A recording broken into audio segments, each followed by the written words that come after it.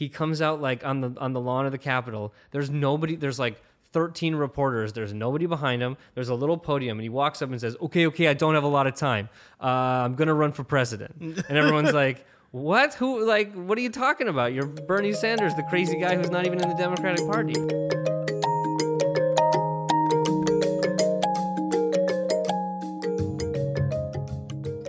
Welcome back to I'm the Villain.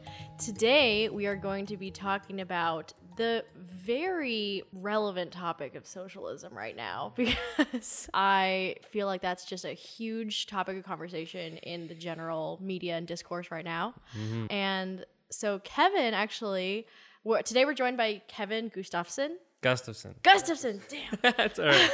Happens every time. I know. Kevin has his own podcast on socialism. He has another podcast on worker cooperatives. He's a lawyer in DC who, there's all kinds of stuff. I'll let you tell us just about whatever you think is most pertinent for the audience to know about yourself. Yeah, so I am a lawyer who lives in DC, working in the legal tech industry. I, about a year and a half ago or so, decided that I've been involved in leftist politics for 15 years or so.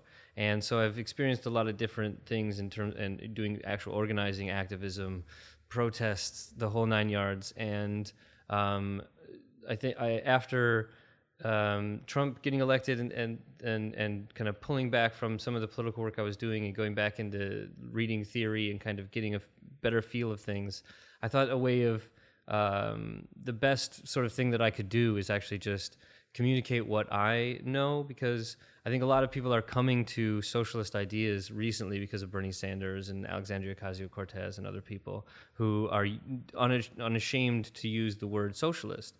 And there's confusion about what that really means.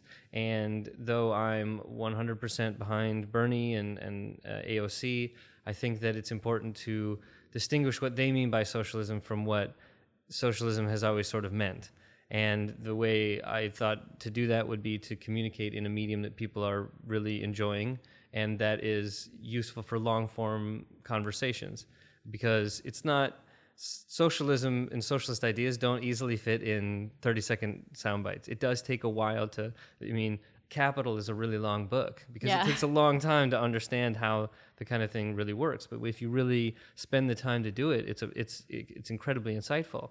So I thought, okay, I'll sit behind a microphone and talk to people and talk about things that I think are relevant to kind of wrap your mind around these sort of ideas that you can get in a half an hour. The longest episode is 3 hours, but it's talking about the history of the American communists and American leftists, which is a really important and amazing history that we just don't learn about at all because, the education system is there to create the next group of workers who are just smart enough to run machines, but not smart enough to be able to smash them. And so it's important to try to... the guy I had on the podcast can just riff about it for as long as he can breathe, I think, and so it turns into a 3-hour conversation. But I think that's useful, and when you have podcasts like that are very popular that are long form, that's the way to do it. And so started talking to interesting people about this, and I've been surprised at how many people have been interested in it. But it's led to a lot of really good conversations about important ideas, things like climate change and I think worker cooperatives, which is why there's a sort of the spin-off, because people might be familiar with the world's most renowned Marxist said, like New York Magazine in 2005 or whatever, is this guy named Richard Wolff. Mm-hmm. And he's got an organization called Democracy at Work, which is really there to promote the idea of a worker self-directed enterprise, so like a worker cooperative, which have certain important features that, for me, connect really well with socialism. And so we decided to start a podcast that talks about worker cooperatives as a way of getting people who are interested in worker cooperatives interested in socialist ideas, and people who are interested in socialist ideas to get interested in worker co-ops. So I got the two podcasts, The Sensible Socialist and All Things Co-op. How are worker co-ops different from unions? So that's really important. Like, so for a long time, the way that you had worker strength was to unionize. And, Marx was all in favor of unions, and unions are a sort of direct way for workers to get together and have some power. But the thing about, at the end of the day, a union establishes and maintains the division between the owner and the worker. Right. It reifies the position that there is a difference between the relationship of production between the worker and the owner, which is the basic class distinction. So while unions are great for organizing workers together and showing worker power and solidarity, they maintain the underlying problem of class division. And so if you look at a union as compared to a worker cooperative is when a business or an enterprise is owned and operated by the workers using democratic ideas, of one worker, one vote, which is very much different than bargaining with the owner and controller of the means of production for better wages, or some, health insurance and stuff like that. It's a very different dynamic. And when I think of socialism, I think of workers owning the means of production, and that's what a worker co-op is to me. When I was in New Orleans, there was a big sort of initiative in the lower Ninth Ward for a group of the community to come together and purchase land and open businesses on it. Yeah. I feel like a similar reason, to have the community members have a source of employment, a source of income, but also be able to sort of own and operate these spaces for themselves. Yeah. And for those who don't know, the lower Ninth Ward is the ward that was hit hardest by Hurricane Katrina. Yeah, and I think that ties in. I mean, when you're looking at development, there's a really important work done in Jackson, Mississippi, called Cooperation Jackson, which is you find places. I think this would be really effective in places like places in Baltimore, places in D.C., Southeast D.C., where there's a desperate need for development. But development usually comes in the form of passing out money to already very wealthy developers who develop gentrifying housing that pushes people out that used to live there. It doesn't serve the community. It doesn't really develop the area. It really just gentrifies the area. And so one way that you can develop it is to say, we're going to create anchor institutions that are owned and controlled by the community or members of the community. And there's different ways that, cooperative enterprises come together. There's electric co-ops. There's, where I'm from, back in the Midwest, there are agricultural co-ops where everybody brings it into one central area and they all participate. So there's lots of different cooperative ideas. But the cool thing about worker cooperatives is that it gives people who are actually working at businesses the ability to decide what the business is going to do. And it makes people, it ties in with so many important things. Like you have a huge amount of people with, there's mental health crisis and opioid crisis and all those kinds of things. And it's tied into the fact that most people realize that what they do for the most part doesn't matter and they don't really care. And all they're doing is getting paid and they just can't wait to go to the bar after work. And it's really depressing. And so if you give people the ability to own and control their business, all of a sudden they start caring about how the business is doing and the environmental consequences of what they're doing. And are they going to move, their jobs overseas? Usually if people put a vote whether or not they're going to lose their job, they're going to vote against voting their job away.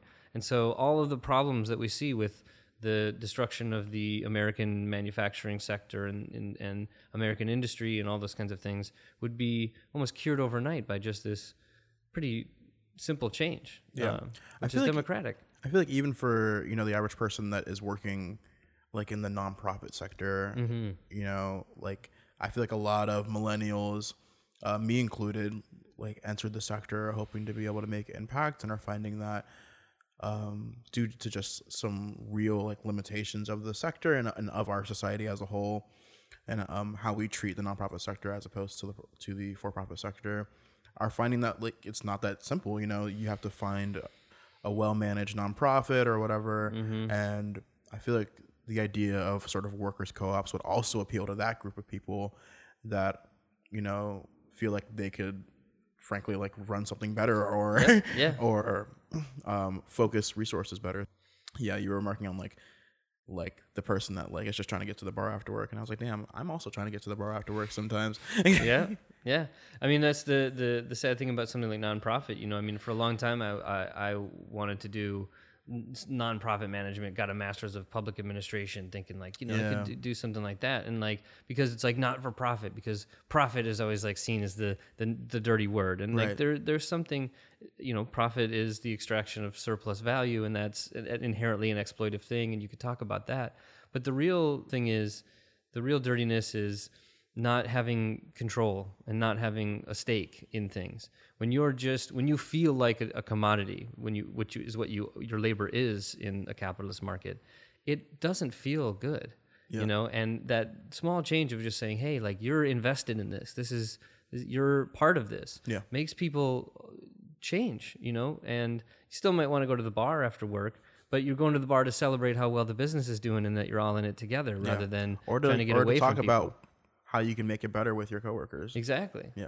So the biggest are basically the superstructure of organizing of socialism in DC, and I think across the country, is Democratic Socialists of America. Are you part of that organization? I'm not part of Democratic Socialists of America. I'm familiar with DSA. I know a lot of people who are in DSA. I've worked with like the Stomp Out Slumlords and their labor caucus, and so there's been some like sort of overlapping in terms of the people. I mean, when you're involved in the left in any place, even like DC's big, but it's also small. Yeah. And so you tend to get to know people who are doing things. And for a few years, I was one of the organizers of May Day. So May Day is Labor Day everywhere except for the United States and I think Canada, because it's International Labor Day. And so it used to be in May Day in the Soviet Union, and even in China still on May Day, there's giant parades and celebrating international worker solidarity and all these kinds of things. And we tried to revive that a little bit in DC.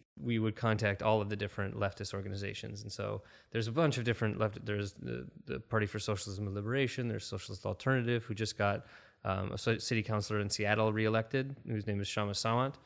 So she just got reelected, even though Jeff Bezos pumped $1.5 million into her opponent's city council seat in Seattle, because she tried to do a head tax on Amazon. So there's Socialist Alternative. There is still the Communist Party of the United States. It's small and somewhat ineffectual, but there's a bunch of different leftist groups, and so we would organize them as part of May Day. So I've made a lot of different connections with different groups. There's the International or the Industrial Workers of the World, the IWW, who have a long and great history, especially in the United States, but who are now not as sort of involved and as powerful as it used to be. So, but Democratic Socialists of America is mostly what a lot of people's entry into socialism, I think, nowadays. I think, with Alexandria Ocasio-Cortez being endorsed by and sort of having affinity with DSA and other DSA candidates, and the link between Justice Democrats and the Democratic Socialists of America. So the Justice Democrats being the Rashid Tlaibs and the squad kind of people. So I feel like my biggest framing for socialism is, as you said, like a Bernie Sanders or an AOC. Mm-hmm. But I know enough about socialism to know that the kinds of socialism touted by those politicians are not the exact same as sort of what might be thought of as like traditional socialism. Do you want to speak on that a little bit? Because I'm also unclear. There's always been a question in socialist ideas and in the socialist history about whether or not you can have reforms, whether you can reform your way to a socialist system, or whether it has to be revolutionary.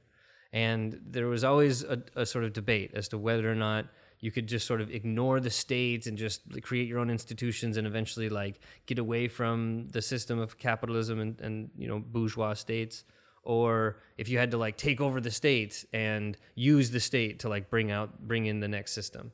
And so that's always been a debate. And I think where you fall on that debate is how you can frame this. So if you look at the position of Bernie Sanders and Alexandria Ocasio-Cortez, they're not talking about fundamentally changing class relations.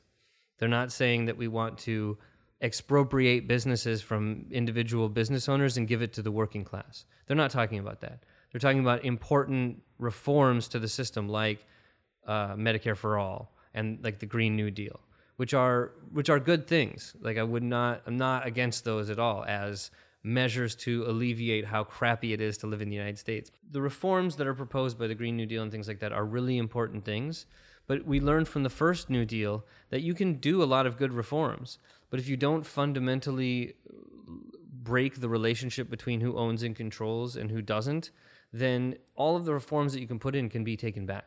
Like a reform is not a permanent solution. It is a Band-Aid to a situation that is a gaping wound. And so for me, socialist ideas, you'll never be able to establish socialism until you have a fundamental change in class dynamics. And that fundamental change is what you'd call a revolution. I feel like I've always perceived revolution as almost being synonymous with violence.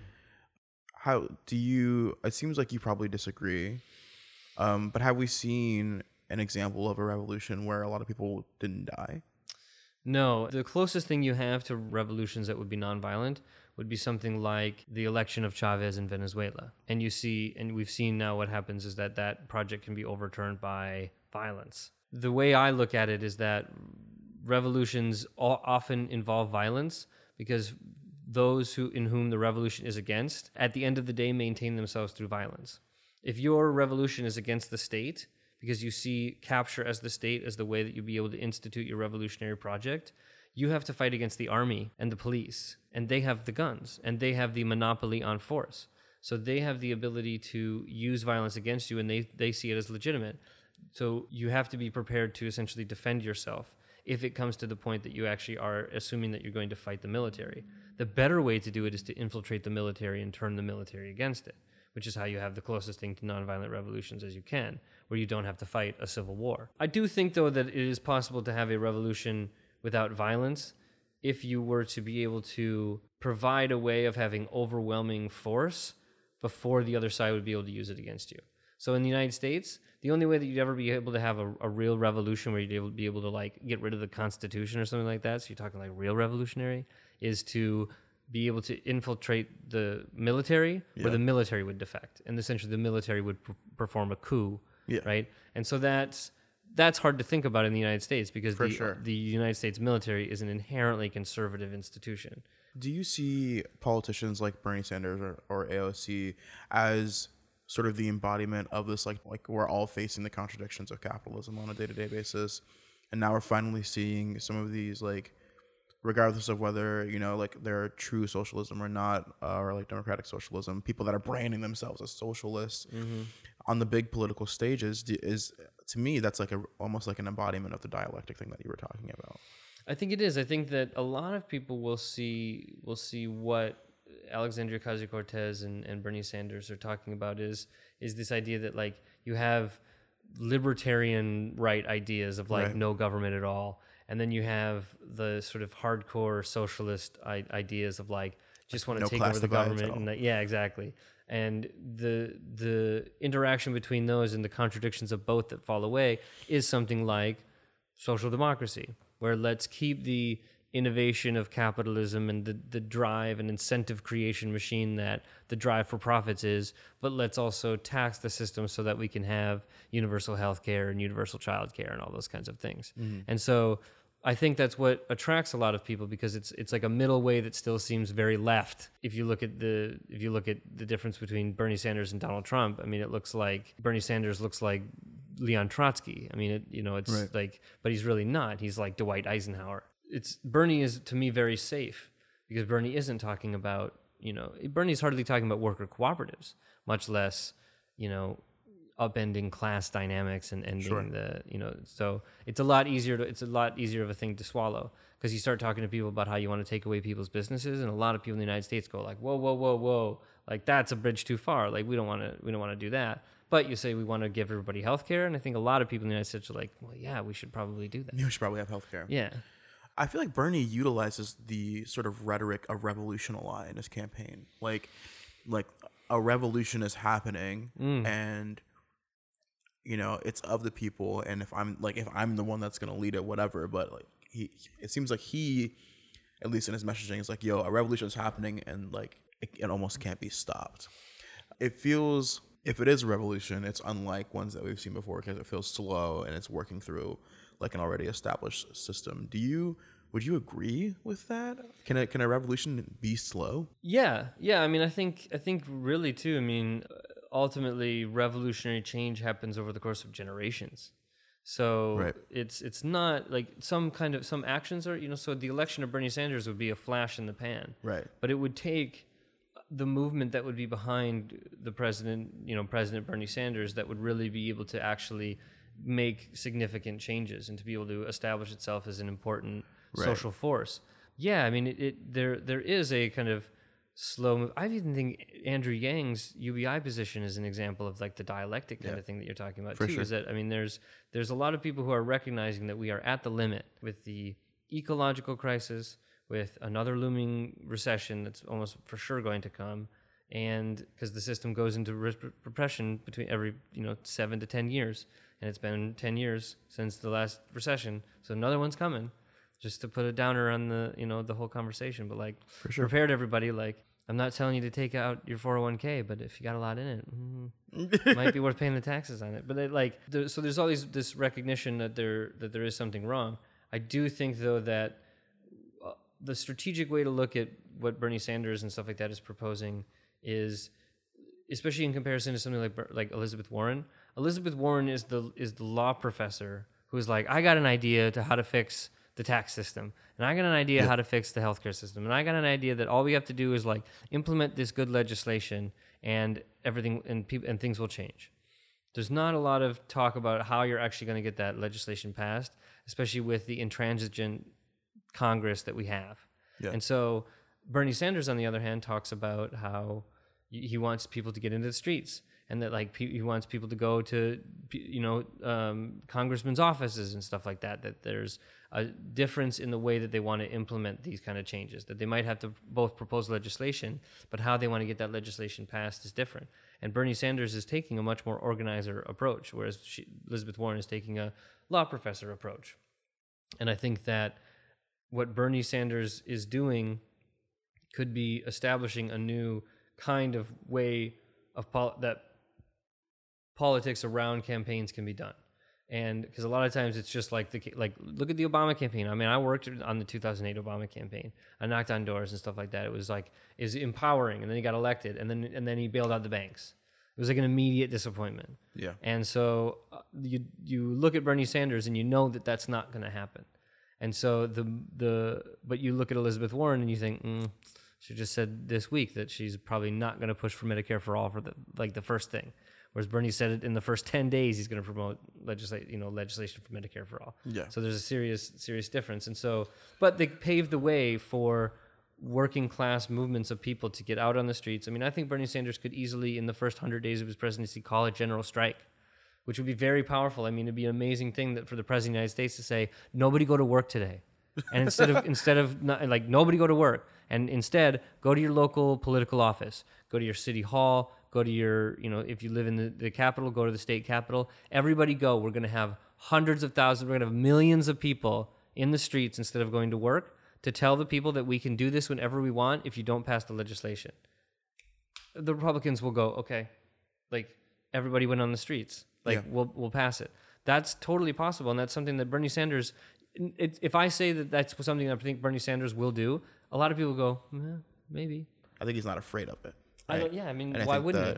And I think that other politicians would be afraid of that. Exactly. Elizabeth Warren, I think, would be afraid of that. You wouldn't know how to direct that movement, but Uncle Bernie, he'd be just fine. And there's a lot of people in the socialist left who are very critical of Bernie Sanders, and it's really disheartening and annoying, like, to be honest with you, because I remember when I first got into socialist ideas, I was like 15 years old. It was 2003 or like 2002 maybe. And I remember saying, like, has anybody that's a socialist got elected, in American history at all? Yeah. And I remember learning about this, like, third term congressman from Vermont called Bernie Sanders, and he had fucking white hair that went all over the place, and he had that Brooklyn accent, and he, like, but he was awesome. And I thought to myself, man, what would it take for Bernie Sanders to run for office? And I thought it would take an incredible revolutionary change in America for that even to be considered. And then in 2016, he like, I don't know if you, like, if you don't remember it, it was the best introduction to a presidential campaign ever. He comes out, like, on the lawn of the Capitol. There's nobody. There's like 13 reporters. There's nobody behind him. There's a little podium, and he walks up and says, okay, I don't have a lot of time. I'm going to run for president. And everyone's like, what? What are you talking about? You're Bernie Sanders, the crazy guy who's not even in the Democratic Party. Yeah. And he's like, I think I have a good chance. And then like, okay, I got to get back to vote now. And that was it. Like, it's the coolest thing. Like, anybody even listening, or even you guys, seriously, it's looking at it now, it's incredible to think that Bernie Sanders started by giving a press conference that nobody was at, that he was going to run for president. and then basically we all kind of know got screwed in 2016. And then had it stolen from him. And to see it now, I mean, so for me, it was an incredible thing to see Bernie Sanders being able to talk about socialism and to hear people say, like, I'm a socialist. And you have young people who are like, it's more than 50% who are at least anti-capitalist, if not pro-socialist. That's a lot because of Bernie Sanders. And so we as socialists, even if we are more revolutionary socialists and think that you have to have a more revolutionary change, should see Bernie Sanders as a huge benefit and somebody who is, I think, slowly starting to snowball. And it'll keep going as long as we don't, in our desire to be absolute purists and perfect Leninists or some nonsense, because there's a whole religiosity that happens on the left. And I think part of the little subtext for my podcast is a podcast for the rational left, because I think there's a significant part of the left that has lost its fucking mind. Yeah, I was going to ask you about that, if like so, that was really kind of more targeted at the tropes or the stereotypes from the right about socialism, or whether that was more targeted at the people who are on the left, right? It's more about the left. Yeah. Yeah, to be honest with you, it pains me to admit it, but the name of the podcast comes from Jordan Peterson, who I'm very critical of for a lot of reasons, but he said, there has to be somebody sensible on the left. There's a sensible socialist out there, he said in some speech. And I said, yeah, like there is, like I'll be that person, because I do hear a lot. And I mean, I've been in experience, like I graduated college in 2008, my undergraduate, and then I went to grad school for 2 more years. Then I spent a lot of time out, and then I went back to law school. And there was a huge difference in terms of the campus culture. Yeah. And I was like I felt very out of place. And these are people who, I went to American University. It was like progressive central, but it was like social justice progressive central. And my critiques of the capitalist system and some of the limitations I saw with Black Lives Matter and something like that were honest criticisms, just I think of the, the limitations of social movements that don't criticize capitalism. My only friends at my school were like the right-wing kids who liked Trump, because we were the only ones who could like speak honestly and not get mad at each other. Yeah, that was exactly my experience as well in college, because I went to Swarthmore, and also a super progressive, super social justice-y place, and it does feel very alienating for me, feeling as if there is this party line and that people will get really upset at you, if you say things that you think are perfectly reasonable things to say. Yeah. And I feel like that is such an alienating thing for people who are not within your movement, right? Who don't agree with you on like every single, if there's any nuance, right? Right, exactly, yeah. Like, are you guys familiar with the grievance studies, like hoax papers? Yes, they were on the Joe Rogan podcast. Oh, were they? Okay, Yeah. so like, not that I'm not a Joe Rogan bro, but like I did see their podcast because it was really funny. yeah, exactly. I mean, they did a really good job where they criticized the sort of postmodern positions that a lot of like gender studies, and there's like fat studies, and there's the different what they would call the grievance studies, and there is a philosophy behind them. And like they sort of understood it, but they've made sort of ridiculous conclusion papers. Wait, who's they that who you're Peter referring to? Boghossian. So it's Peter Boghossian, James Lindsay, and Helen Pluckrose. They wrote a lot of different papers and submitted it to journals. And papers, one of the papers took a chapter out of Mein Kampf and replaced feminism. Nazi Party with intersectional feminism. Yeah. In terms of what they needed to do to like establish intersectional feminism, and it was from like Mein Kampf, and it was accepted and like said to be a contribution to knowledge. They did that to like show the flaws in the idea, and that they'll accept some like pretty outrageous kinds of ideas so long as it fits the what amounts to a sort of religious kind of mold. It's difficult because the irony for me is that I like the idea of intersectionalism. I think it's a very important idea to realize that like things stack on each other, and there are different ways in which people feel the underlying oppression in a capitalist society. But that for me, the intersection is actually the class dynamics, because everybody is equally exploited at their job. They may not be exploited to the same degree, but they're all exploited in the same way. The solidarity that we can have with one another doesn't come from our ability to try to understand someone who doesn't have the same life experience that we do, because that's impossible. What it is to try to understand where we actually feel the same way, to genuinely connect with one another. And the way that we can do that is the fact that we're all exploited at our job. That as wage laborers, our boss is taking money out of our pocket in the form of profit. And that we can organize together around that principle, and in so doing recognize the differences that we have with each other and how our experiences differ, and to genuinely sort of understand each other better. But we have to find a commonality to struggle with, not differences, because differences is a really hard thing to struggle together about. But unity is a very easy thing to connect and have a solidarity movement built around.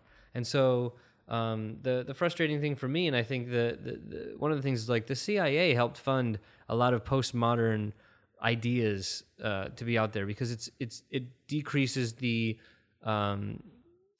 power of the more radical Marxist leftist position, because postmodernism is fundamentally anti-Marxist. Can you just quickly explain when you use the word postmodernism what you're talking about?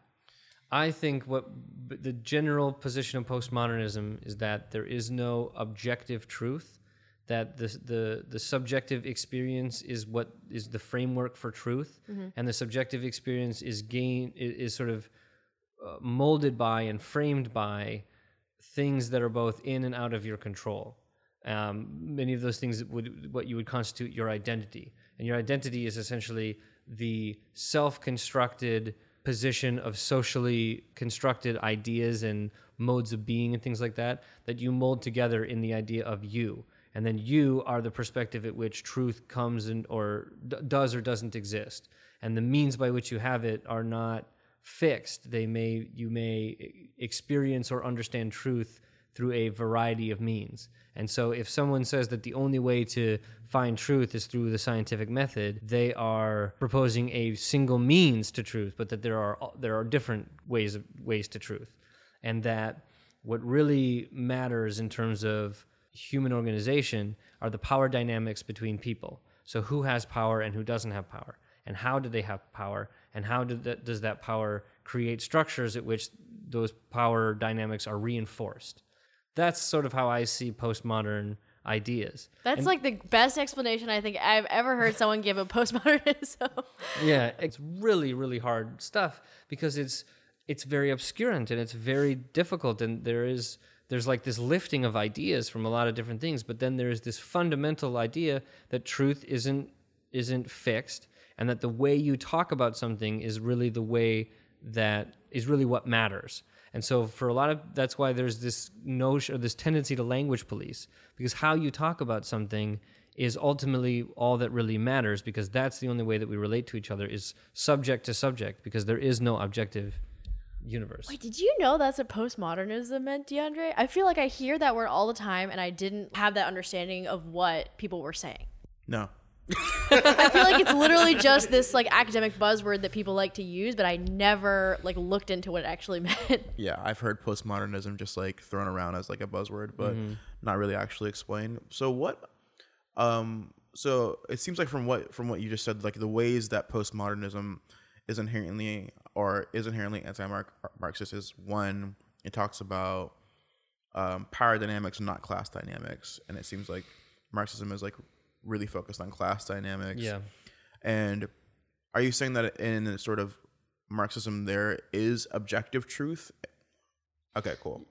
Marxism is I think it's a sort of late Enlightenment idea. It also comes from a history of German idealism, and so it's its own kind of philosophy in some ways, but it borrows heavily from from Enlightenment ideas. And the Right. Enlightenment ideas are what you call modern ideas. So that is that there is objective truth, that reason is the sort of best means by getting to that. The best way to utilize reason is by using the scientific method, and that the scientific method is probably the best way to realize fundamental truths. And so the scientific method is what gets you modern industry and the modern capitalist dynamics. So there's a sort of relationship between modernist ideas and capitalist ideas. But socialism is a critique, in many ways, just a critique of capitalism. And so it's borrowing the same modern ideas. The postmodern ideas come after basically World War II, where modernism, even the dynamic between socialism and capitalism, being the Soviet Union and England, and then the world fire that was World War II, you have all these ideas that like these notions of truth are what is driving ideas of like Nazism and Stalinism and colonialism. And so what we need is this escape from this notion of objective truth.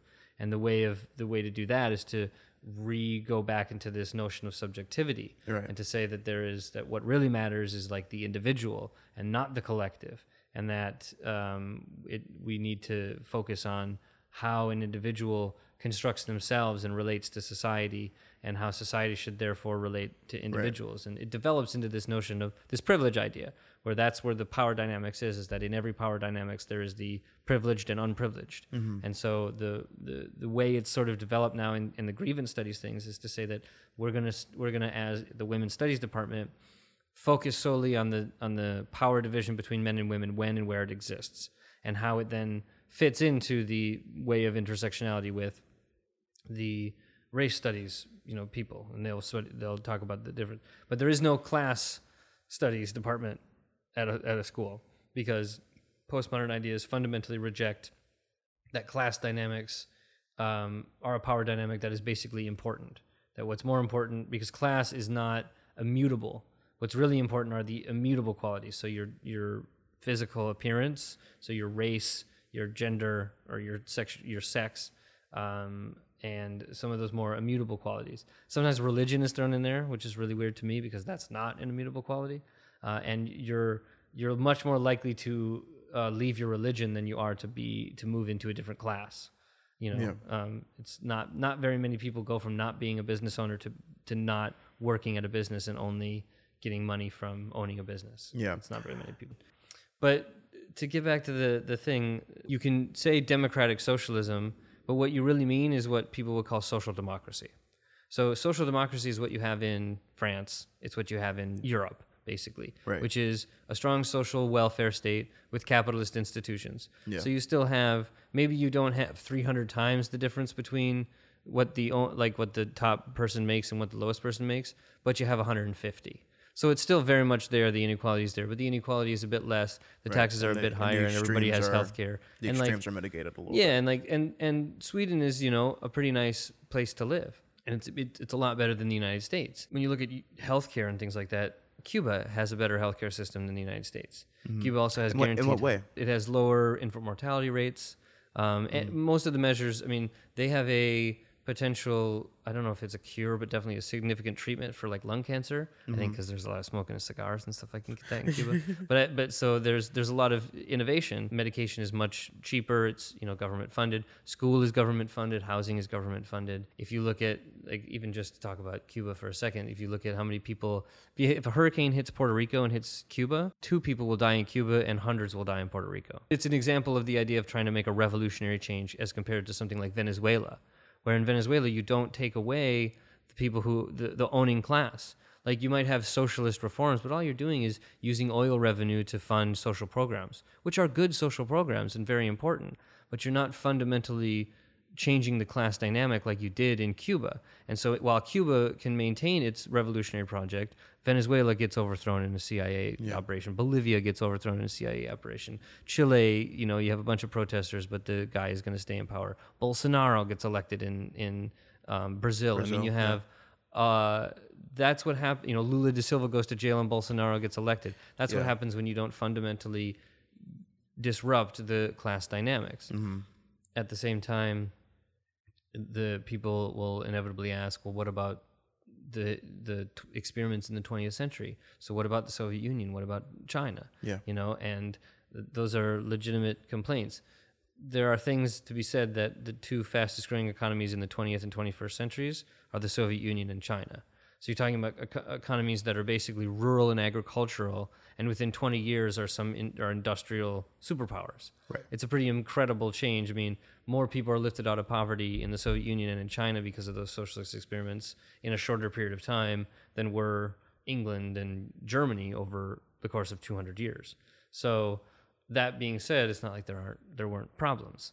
And part of the thing is that the revolutionary, in Marxist ideas, it's where you get to the end of an economic period, where there's a new technology that disrupts the like sort of best and greatest example of the economic mode of production that you're in.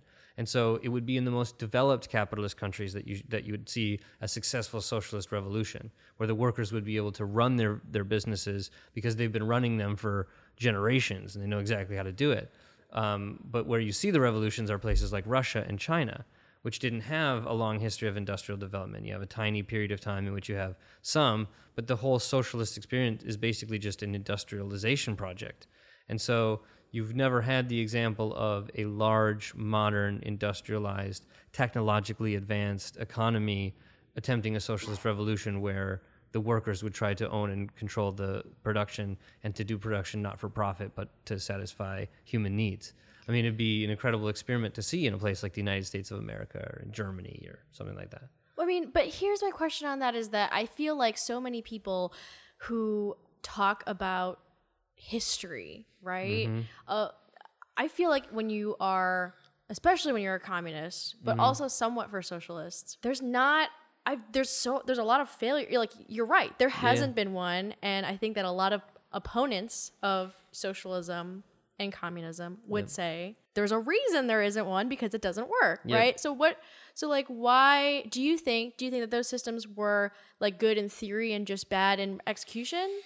The snarky answer is that I can understand why the Soviet Union failed from a Marxist perspective. Or like the only way to understand why the Soviet Union failed is to use a Marxist perspective. Okay. So the idea that like Marxism has been discredited by the experience of the Soviet Union is sort of ridiculous. Like, so Marxism is really just a framework of it's an idea, a way to look at things.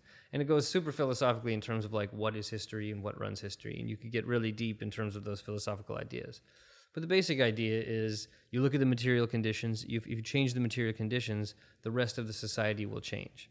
And that there's been a fundamental relationship between who owns and controls production and who works and controls production. You've had slave societies, you've had serfs, you've had workers. And the idea is to come up with a society where you don't have class division. So you end the period of human history in which there is these class divisions, which isn't the entirety of human history, because most of human history we lived in small clans where we all worked together and hunted and gathered and did all those kinds of things. So for the majority of human history, we've been cooperative. Then we dissected ourselves into these classes. So the goal is to like use that experience in the development that comes with it, which is huge development. I mean, look at the things we built in the period of class division. But to end that class division so that we don't have to be in perpetual class warfare, which is the idea. So you see changes in these different modes of production, which there's been about 3 or 4, when you have technological change. So when you have the Neolithic Revolution, you have a change from the old hunter-gatherer society into class society. And then you've had, developments of like even just the wheel and plumbing and being able to use aqueducts and all of these different advances technologically, and then science. With each of these developments, you have a different mode of production that relates to how those technological developments can be used to further enhance the general wealth of people and the standard of living for everybody. And so that's how you get civilizations that can grow and have huge populations and do that kind of stuff. So it's at the end of an economic system where you have the development of a new technology, because there's always a contradiction in society and between people and everything. That's part of Marxist dialectical idea, that there's always this conflict. And so you see everything in the sort of contradictions. So every system has its own contradictions. And when the contradictions get so much that they can't stand, there's a revolutionary change and a new system comes out. So if you're looking at Russia in 1900, it is technically a European nation, but it hasn't industrialized like Germany has. It hasn't gone through any kind of bourgeois revolution that's created a republic. So it still has a czar who's the leader of the army, the leader of the state, and the leader of the church. It is the most backwards economy in Europe, and it is like 90% peasants and like a 10% industrial working class in 2 major cities. So you compare that to Germany or England, where you have this massive production and empires and all this kind of stuff. It's just not at the end of the development of capitalism. It's at the beginning of it. But there's this whole idea, because you have Marx that's come in the 1800s, they're like, oh, we can just skip over the whole capitalist stage of development and establish socialism. And so what they tried to do in both Russia and China is to skip over the entire stage of capitalist development and establish what they would call socialism. But they're not prepared for it. It was just not the place to actually do it. So they did do things like try to disrupt the class dynamics, a lot of times by incredible violence, which is not usually a good way to maintain solidarity among people. You start just killing people or engaging in systems of terror, people aren't going to be your friend anymore. And it's going to be a lot harder to maintain any kind of establishment of power. Now, that being said, Russia has a revolution in 1905 and it gets a parliamentary democracy for a little bit, then has 2 in 1917. After the second one in 1917, the United States, Germany, while they're all fighting a war against each other, invade the Soviet Union to put down the revolution and fund an army to reestablish the Tsar to fight against these people. So there's a bloody civil war that lasts years and kills millions of people. And the Chinese Revolution starts at the end of World War II, where there's this massive war against the Japanese, and then a civil war between nationalists and communists. These are not the ripe places to start a new society. So essentially what I'm hearing is it is basically the execution, right? It's that they were not doing, they were trying to skip steps. They were not doing things kind of in the proper way to really set themselves up for success. It was not the conditions by which you would be able to have a successful project. And even with all of those things, you have this massive development and pulling out of people, of massive amounts of people out of poverty. And you go from a society that's mostly peasants who are poor into a society that's a lot of workers who have a significantly high standard of living. Mm-hmm. There's a lot of talk about how many people were killed in China and in Russia, and that's a legitimate thing. But nobody talks about how many people were saved by the ability of the distribution of medicine for free and all these kinds of things. And so it's a legitimate criticism, though you can have an argument about how many people have died under capitalism in terms of war and starvation and poverty. Right. So talking about body count is not usually the right way to have the arguments. But you can still examine the Soviet project and the Chinese project from a Marxist perspective that says, like, you know, there was an attempted revolution right after the Russian Revolution in Germany that failed. And so that's a really important thing to learn about and understand the consequences of. But nobody talks about that because they want to talk about Lenin, Stalin, Mao, gulags, great purges, great leap forwards, and cultural revolutions, which are fair things that we should not bow away from talking about, but at the same time put them in the context of failed projects. But there were failed projects of capitalism while feudalism was the main order, and they did some serious damage. And colonialism, which is a sort of feudal and then capitalist project, was a complete and utter disaster for the majority of the people in the global South, particularly. So there are failed projects in the development of social ideas, and so things need to be put into context. And they didn't have the internet, they didn't have modern technology. So imagine being able to use something like Amazon and not have to pay for things and just have it be a mechanism to connect what people want with how they get it without exploiting the shit out of people who are working in the factories. It'd be amazing. So when we're looking at technology, that is the disruptive thing when we say the capitalist system can't endure automation and machine learning, because it's not going to be able to maintain itself, and it's also destroying the earth.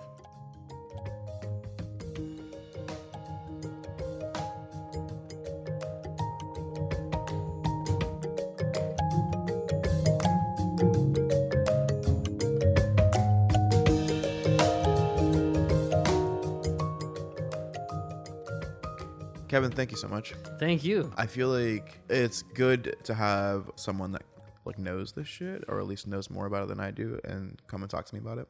I learned some shit today. Isabel's nodding her head because she did too. Honestly, the thing that was most mind-blowing to me was the postmodernism thing, because I have had actually 2 very contentious fights with 2 like close friends recently about this whole notion of objective truth, and I like have a name for what we were talking about and why I thought it was ridiculous that people had such a like Did they issue. argue against objective truth? Well, I don't believe in objective truth, and they were like, "You are a fucking asshole for saying that." And now I'm just like, okay, well, it's just that I'm postmodernist, and they're not. You're a postmodernist. Yeah. There you go. Anyways, Kevin, thank you so much. Please plug your stuff. Yeah, so you can check it out, Sensible Socialist, sensiblesocialist.com. It's on iTunes and Stitcher and Spotify, all the that shit. good stuff. Yeah, and then you can check out the social media, though I am notoriously bad at social media, so just go to the website. That's where the stuff is. And then you can check out All Things Co-op. That's at democracyatwork.info/ATC. That's also on like Stitcher and Spotify and all that kind of stuff. So All Things Co-op is just about worker co-ops, and Sensible Socialists is just about social stuff I want to talk about. So if you're interested or if you like the episode, check it out. Beautiful. Kevin, thank you so much. If you liked this podcast, please follow us on or at I'm the Villain Pod on Instagram. Give us a like on Apple Podcasts if that's your thing. Shoot us an email at imthevillainpod@gmail.com. If you hate us, like us, hate Kevin, like Kevin. Yeah. Still give a good review. Yeah, but always only leave 5 stars or nothing. Yep. Other than that, Kevin, thank you again. Thank you. Bye.